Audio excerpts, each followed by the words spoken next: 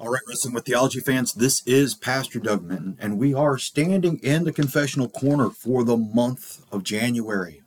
And as I had stated back in December, we're taking a monthly look to talk about the historical background that is going on in and around Germany and Europe and other places around the world. Because Luther's life and the Reformation does not happen in a vacuum. Luther lived from 1483 to 1546. There are many people from this period of history that may or may not have had direct communication or interaction with Luther, but we understand the era of the Reformation much better when we place these lives and events side by side. Very tongue-in-cheek, Luther's life overlaps with three of the four Ninja Turtles. Donatello lived from 1386 to 1466, dying 17 years before Luther's birth. Leonardo da Vinci lived from 1452 to 1519.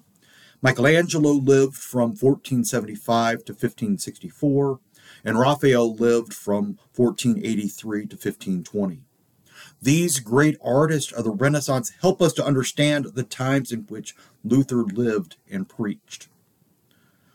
Lorenzo de' Medici lived from 1469 to 1492. He is considered one of the greatest of the House of Medici in Florence. He becomes important to understanding the time of the Reformation because his son Giovanni would be elected as Pope Leo X in 1513. He married his daughter to a son of Pope Innocent VIII to cement relations between Florence and Rome.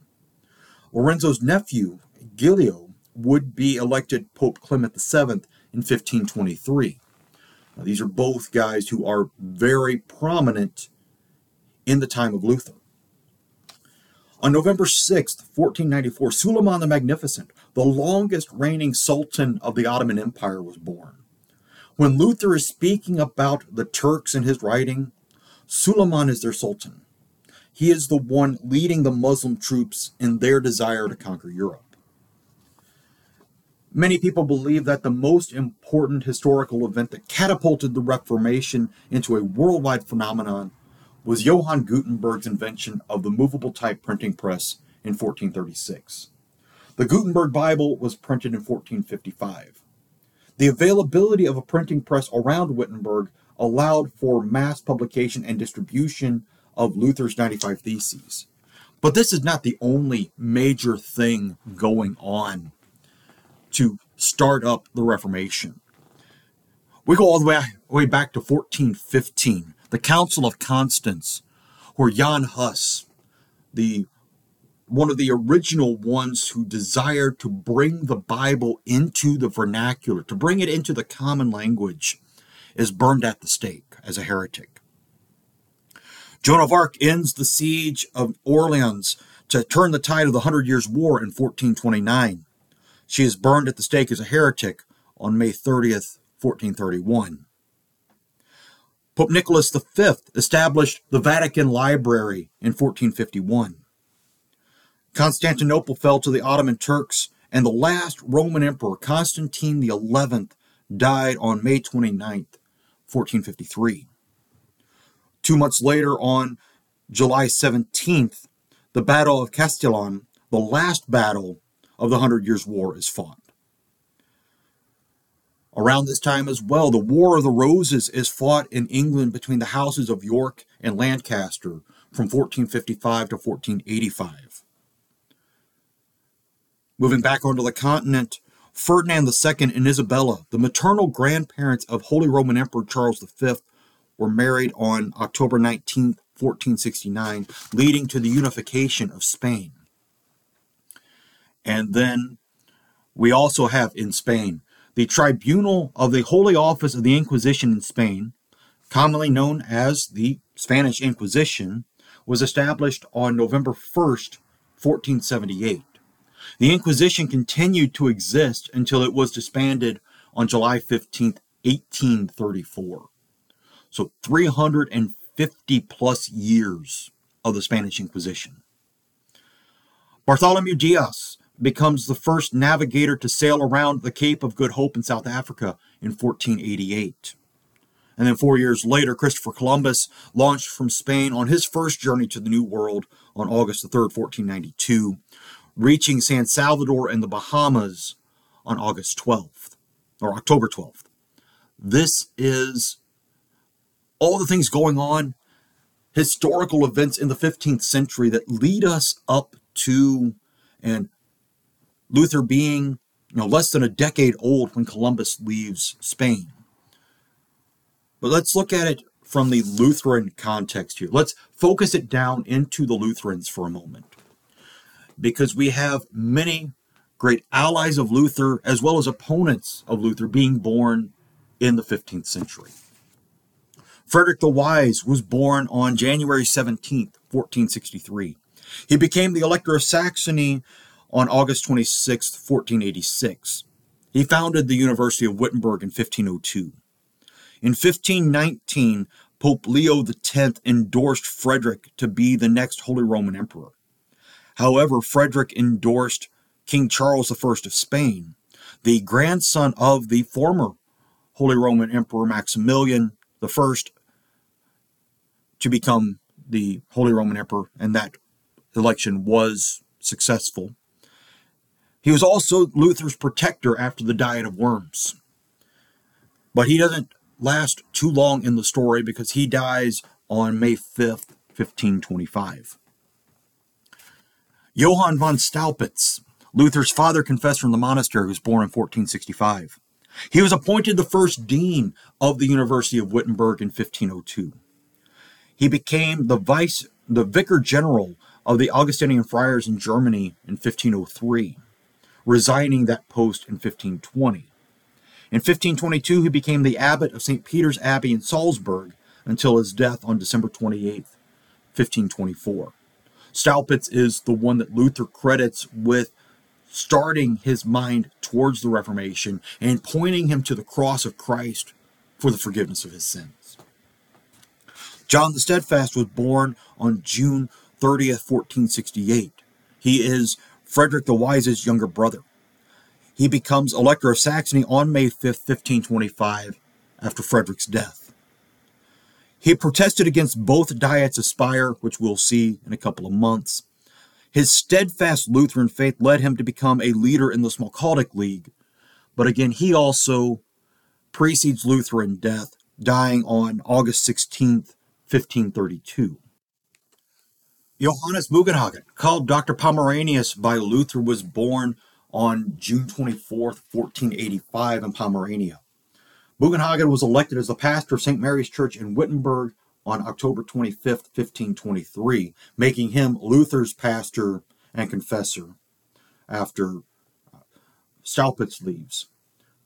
He helped spread the Reformation throughout northern Germany and Scandinavia, writing church orders for many congregations and duchies. In 1539, he became superintendent of all Saxony. Bugenhagen outlived Luther by 12 years, taking care of Luther's widow and family until his death on April 20th, 1558. William Tyndale, which you hear his name as we go through the Digging Deeper segments as the name of one of the commentary series that has been very big for 30, 40 years, is named after him. He is best known for translating the Bible into English. He was born in 1494. About the time of Luther's translation into German, Tyndale was translating the Bible into English. He was the first to translate the Bible into English from the original languages. His translation was the first to use Jehovah as the divine name of God.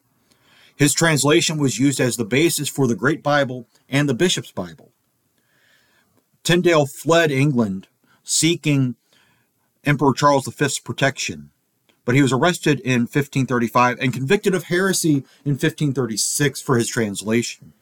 He was executed on October 6, 1536 by strangulation and then burned at the stake.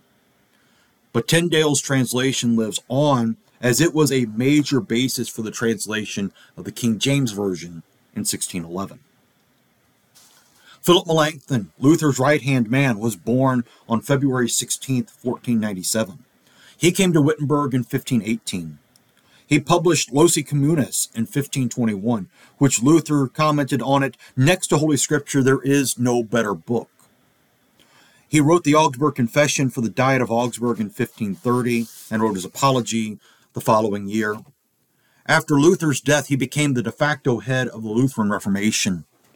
However, Melanchthon was very willing to compromise in most every theological debate. He changed Article 10 of the Augsburg Confession on the Lord's Supper to be more in line with Calvin and Zwingli. He also tried to compromise with Emperor Charles V throughout the interim process. And Melanchthon died on April 19th, 1560. And now we get to the last and greatest of Luther's allies, Katharina von Bora Luther. She was born on January 29th, 1499. Her family was among the Saxon lesser nobility, and yet at the age of 5, her father sent her to the Benedictine monastery in Brenna. At the age of 9, she was sent to the Nymptian Abbey near Grimma. She escaped from the convent on Holy Saturday, April 4th, 1523, and married Luther 2 years later on June 13th, 1525.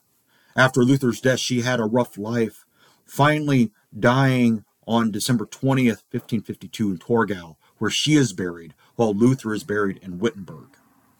So not even in death could they be together.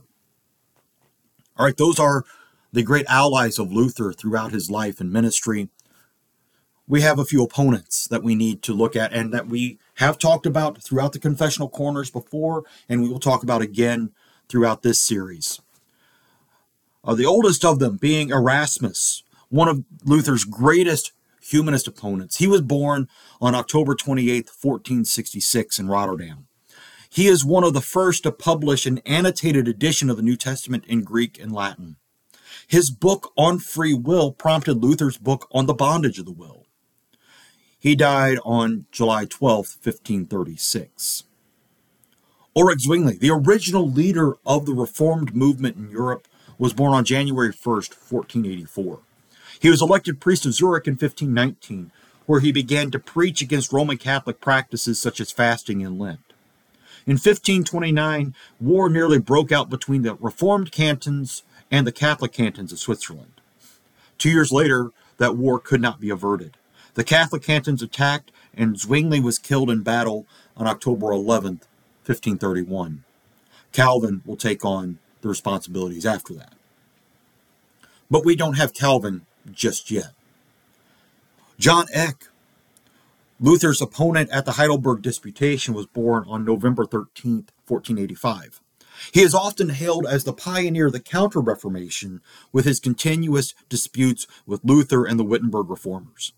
Among his many writings, he is probably most well known to Lutherans for his 404 articles for the Imperial Diet at Augsburg, which ascribed every heresy being taught in Europe to Luther. Eck died on February 10th, 1543. And then finally, we reach 1500, the end of the 15th century.